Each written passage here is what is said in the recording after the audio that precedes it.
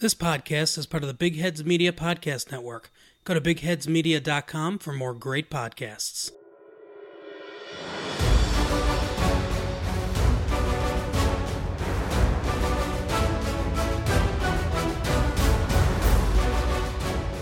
Hey everybody, welcome back. Another episode of the Green and Bold Podcast, trade deadline edition of the Green and Bold Podcast coming at you. A little impromptu, quick reaction to the end of the trade deadline. The trade deadline as we sit here almost expired less than an hour ago. I'm Joe Stiglitz. With me, as always, my co-host, David Feldman. David, good to see you. How are things? Good to see you, Joe. Things are well. It was a crazy deadline as we expected.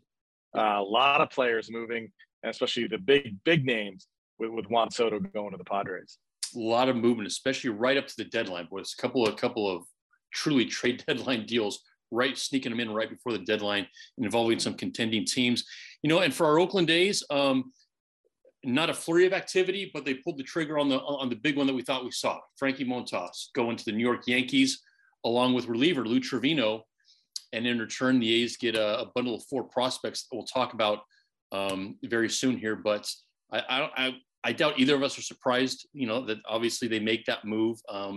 And going to the Yankees. The Yankees are always looking to upgrade for the stretch run and everything.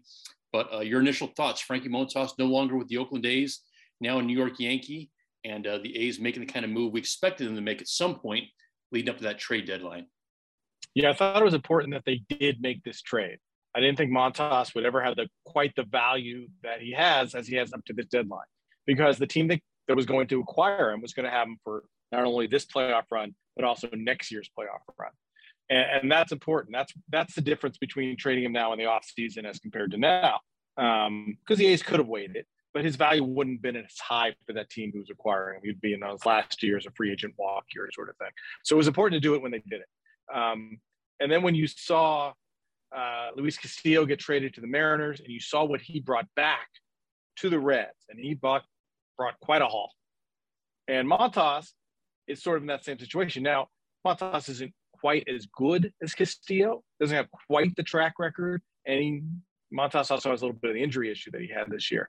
So it's going to bring his value down a bit. But they still did really well with the trade with the Yankees. I really believe they did well. And we've talked about this hundreds of times. When dealing for prospects, you really don't know. We went through this in the offseason. You're hoping to hit on 33% of the prospects that you get. Because that's just the math. You're not going to hit on all 4 guys. But the A's got 4 guys who all have big upsides, and one guy that has already pitched against the A's this year in J.P. Sears, and other guys, again, who are already highly rated. And they also moved Lou Trivino, and which was probably one of the things the Yankees were looking to upgrade their bullpen. The A's, they like Danny Jimenez. They like him as a closer. Danny Jimenez is now back on the active roster. He's back on the injured list. It made it possible to move Lou Trivino. And we know about Lou's struggles, especially the last 2 years. I think a change of scenery and a change of face, no longer has a beard in New York, is all good for Lou Trivino. You're wearing the pinstripes. You're losing the facial hair. That's just a fact of baseball life, correct? That's it.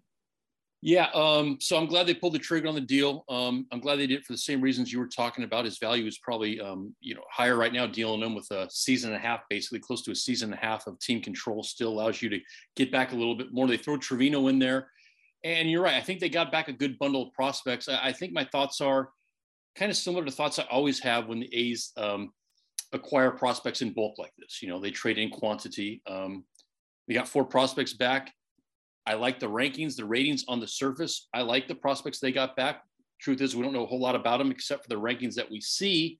I guess I'm in wait and see mode, as I always am with these trades when they get a whole bundle of prospects. You know, we're still gauging what they got for Matt Olson and in the Chapman deal, Manaea, and everybody else. Still a little bit of an unknown, but that's what you deal with when you're getting prospects back. Real quick, why don't we go through who these 4 newcomers are for A's fans? Some of the hardcore fans who love diving into doing the deep dive on the farm system probably already have looked up some of these players. A lot of you probably may not know a whole lot about them. The A's got 3 pitchers and 1 infielder from the Yankees for Montas and Trivino.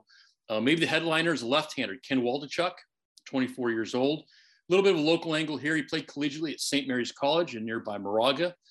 He was ranked as the Yankees' number 5 prospect. Interesting that MLB.com has slotted him in as the A's number 3 prospect already, right behind Shea Langeliers and Tyler Soderstrom. So it tells you what right there, how Waldichuk is thought of within major league, scouting circles as far as a prospect.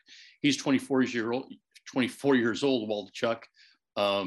Big strikeout numbers between AA and AAA this year, 116 strikeouts and just 76 and 1/3 innings combined. So scouting reports that I've seen, his velocity has jumped up this year to the mid 90s, up from lower 90s last year. And it kind of complements a really good slider and changeup he's got. He's a big guy too, 6'4", Feldy. So I know we don't have a whole big book on Ken Waldichuk right now, but kind of maybe the headliner of that group. What do you think about the A's getting a big lefty, 6'4" too? And he comes with some hype and some credentials, it looks like. Yeah, and he's right at the cusp of being a major leaguer. Yeah. Right? He's going to be up with the A's probably this month in August, is my guess. Yeah. You're going to see him pitch. He's ready to jump to the majors and become a pitcher. St. Mary's right now is having a great track record of developing and making major leaguers. And we're seeing them all over baseball right now. And I think Waldichuk's going to be the next guy. I really do. He's so highly thought of. It tells you a little bit about the A's system, that they're able to make this trade, and all of a sudden he jumps up to the A's number 3 prospect. Yeah, that's true. Good point. And if you look down the list of the A's prospects, you see most of the players the A's acquired in these deals for all their stars are peppering this top 25 list. And that's because that's where the A's were. The A's were barren at the end of last year, and they knew they needed to restock with players. So, again, I think they did a good job, and I think Waldichuk is somebody you're going to see really soon. And the restocking, all these prospects are in the upper levels of the minors, right? Close to being major league ready too, which means we're going to see some of these guys sooner than others. The other 3, Feldy, I'll tick them off real quick, read a little bit. And if you got anything to say about any of them, fine, or just some big picture thoughts at the end. They got another pretty highly touted pitcher, right-hander, Luis Medina. He's only 23 years old. The Yankees, he was ranked, I saw anywhere between 7th and 10th in a Yankees farm system that's pretty highly thought of. They have a consensus top 10 farm system, at least going into the season. It was regarded as one of the, a top 10 farm system in major league. So Medina was between 7 and 10 for the Yankees. For the A's, per MLB.com, he's going to slide in now as the A's new number 7 prospect, which is pretty good. Again, Luis Medina, 23-year-old right-hander, been pitching mainly at AA this year. He's made 17 starts. Walks have been an issue with Medina ever since he's been in the Yankees farm system for a few years now. And again, this year, 40 walks in 72 innings pitched this season. So that's something obviously the A's and their minor league staff will be working on with Luis Medina. Player you mentioned, JP Sears, the A's have seen him already this year. He got his big league debut this season, 26-year-old lefty. Appeared in 7 games for the Yankees, made 2 starts, 2.05 ERA. So small body work in the majors, but he's gotten there already so far. He's made 9 starts and 11 minor league appearances this year, 54 Ks and 43 innings pitched. His K numbers, strikeout numbers, are a lot better in the minors than the small body work he's had in the majors. And the 4th player today has got a middle infielder, Cooper Bowman, 22 years old. He's a 4th-round pick in 2021 out of Louisville. And Bowman was playing at high single A this year, where he was slashing 217, 343, 355. Maybe those numbers don't knock you off your seat. Considered to have kind of a smooth right-handed swing, gap-to-gap homer power. Cooper Bowman, we'll see how he impacts the A's farm system on the position player side. But so 4 players, Feldy, 3 pitchers, and 1 position player, and a couple more highly touted pitchers just based on the minor league rankings A's are getting in this deal for Montas and Trevino. Yeah, Luis Medina is a hard thrower, and the A's needed that. This is a guy who can hit 100, and the A's are trading on his ceiling because he does have a very high ceiling if he can learn how to harness this speed, and he can be a pure major league pitcher. I think JP Sears is a major league pitcher. Even in the 1 start that we saw him pitch against the A's back in June, he's not going to wow you, but neither did Tommy Milone, and Tommy Malone's in his 11th year in the majors. That's kind of like the mid-range is Tommy Milone. He could be up the way that he throws. He could be Marco Gonzalez, an all-star for Seattle. That's his ceiling, and he's not going to wow you with stuff, but he knows how to pitch. He knows how to miss barrels. He's not going to strike out a ton of guys. but he's going to be an effective major league pitcher, probably a number 3 starter if you look at him that way. Where Waldichuk's definitely a 1 eventually in his career. That's what you hope. Medina, you hope, becomes a 1 or a 2 with his stuff. And you get Sears, who's a 3. The infielder they got, Bowman, is kind of a throw-in. It's a minor league depth infielder. You're not really expecting great things. If you hit on him, great. If not, he plays in the minors for the A's for the next 6 years, and there you go. Again, I think they did well. It's so hard to know, and that's when you see Twitter right after the trade. Oh, they got fleeced. This is terrible. Well, how do you don't? You're not going to know for a couple of years at the earliest, probably. No, and see, and I look like the Juan Soto deal that came down. This is the biggest deal we've seen in forever. Especially a trade deadline deal where you're dealing with a 23-year-old all-star champion, home run champion, World Series champion, whatever you got. And they get the Padres 1, 3, 5 prospects, plus C.J. Abrams, who's already been in the majors, and they get in Luke Voit. And by the way, how pissed off is Luke Voit right now? Here you are, you wake up, you're on the Padres, your Padres just acquired Juan Soto. They traded Eric Hosmer, so you're going to get a lot of time at first base. You're feeling pretty good. And then Eric Hosmer takes his no-trade clause, says, nope, not going there. Oh, well, we need someone else to go. Luke, you're our guy. Luke Voit, you got screwed, my friend. On that topic, real quick, let's mention former A's manager Bob Melvin has seen his roster down in San Diego tinkered just a little bit in the past 48 hours. The Padres also picked up Josh Hader, considered, maybe the best all-around reliever in the game, from Milwaukee. Milwaukee's got all kinds of things going on at the back of their bullpen. They were just scrambling, making crazy deals. But the Padres right now, I mean, you talk about the optimism with that club right now and the expectations right now for the Padres after the blockbuster deals they pulled off at this deadline. I mean, they're the talk of baseball right now for the moves they made. Yeah, and they also got Brandon Drury, who's having a great year, or was having a great year. The Reds. This is the Reds, yeah. He is going to fit in tremendously with this club. Bob Melvin, and people go, well, there's the San Diego, see the difference? Well, you got to remember last year at this time, what were we talking about? Starling Marte, Josh Harrison, Yan Gomes, and Andrew Chafin.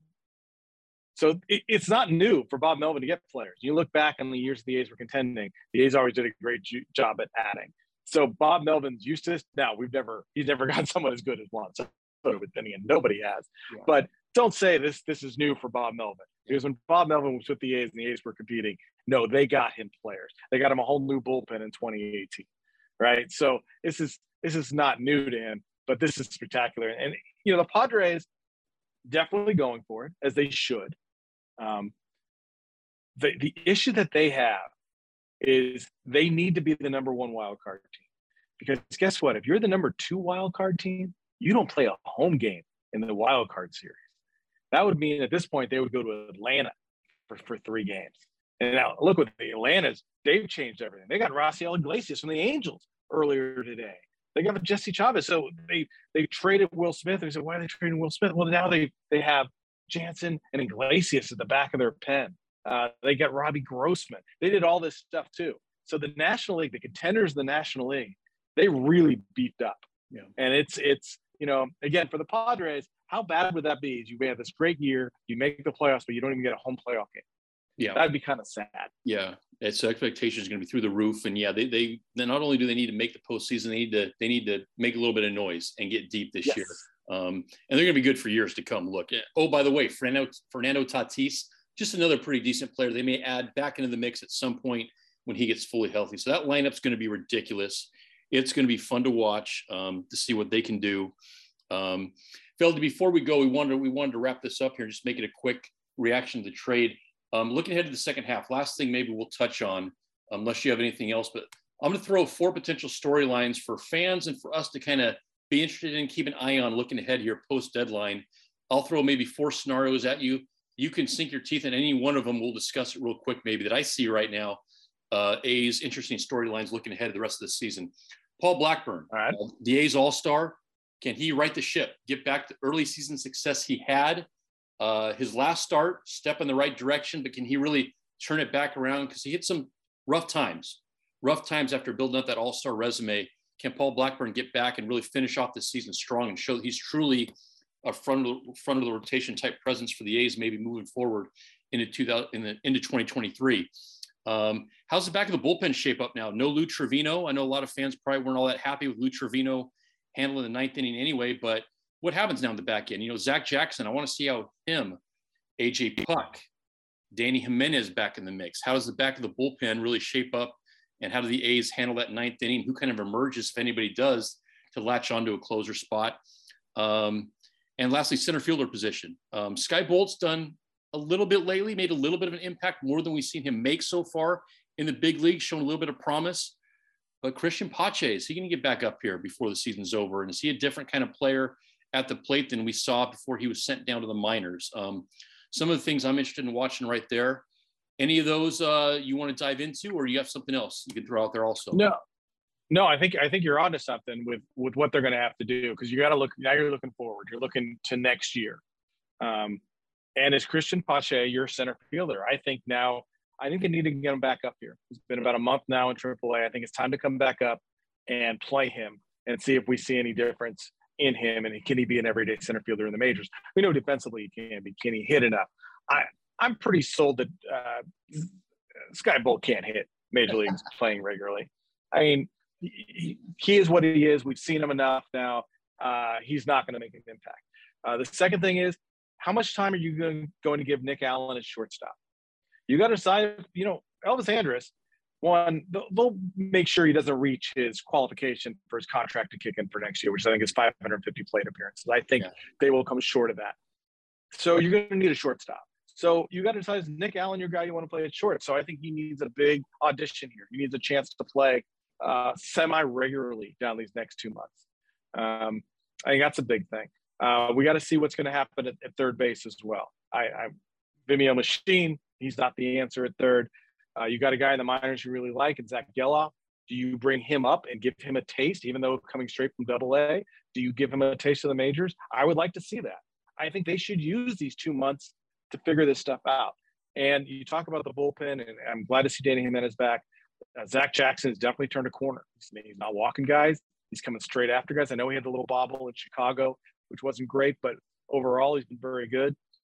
And now it's time for AJ Puk. It's time to see what we have with AJ Puk. If we're going to use him as a late inning closer type pitcher, or are we just going to keep him in this seventh inning type role? I like to see him develop more as an end of game guy. I think he has that demeanor, and I think he has the stuff, and it's time to give him that role and see what happens. I'm with you there, AJ Puk. Well, and he always comes up in our conversations, doesn't he? It's a tantalizing talent to see where he's going to fit in, if he fits in eventually somewhere long-term in this A's bullpen. Good stuff, Feldy. We wanted to keep this one short and sweet, but the deadline is passed now, so we kind of know what we're dealing with. We know what the A's are working with roster-wise from now until the 2022 finish line. It's going to be fun to watch and see what happens with these young players. It's all about a season of development, who kind of positions themselves to be a part of the A's future. So we'll see what happens, right? I'm interested to see what happens, at least. And overall, the offense, we saw it pick up a little bit right after the All-Star break. They're playing a little bit better baseball. We'll see if they can keep that up too, maybe. Yeah, they've been playing better. It's been a lot of fun watching them win games. Obviously, winning is always better than losing. Hitting home runs, scoring some runs that way, that's been nice. Yeah, they've been playing better. I want to see that continue in August, and you start building that culture around winning again now, right? You don't want to be this sad sack team that they were in June where you only got 5 wins. You want to keep this up. You want to win as many games as you can, and get excited. Get excited for what's going to come next year. One quick thing. I know they were talking about the A's trading Sean Murphy. I thought that was a mistake to trade him. It would have been a mistake to trade him now, and I'm glad they didn't. His value is not going to change. In the offseason, he's just going to be as valuable as now. And coming up into next All-Star break, his value is going to be just as high. So there was no reason, unless you got wowed or blown out of the water by something, to move him. There was no reason to do it, and I'm glad the A's didn't take that gamble, just doing it to do it. Well said. I have some thoughts on the catcher position too. Maybe we'll save it for our next episode, because I think it's an intriguing storyline for us to explore further. So looking forward to that. I'll talk to you soon, Feldy. And everybody, thank you as always for checking us out on the Green and Bold podcast. You know where to find us. Everywhere you find your podcast, you'll be able to find us too. So enjoy the post-deadline rest of the season, everybody. Feldy, I'll talk to you soon. Great talking to you, huh? All right. Thanks, Joe. Thanks, everybody, for tuning in to another episode of the Green and Bold podcast.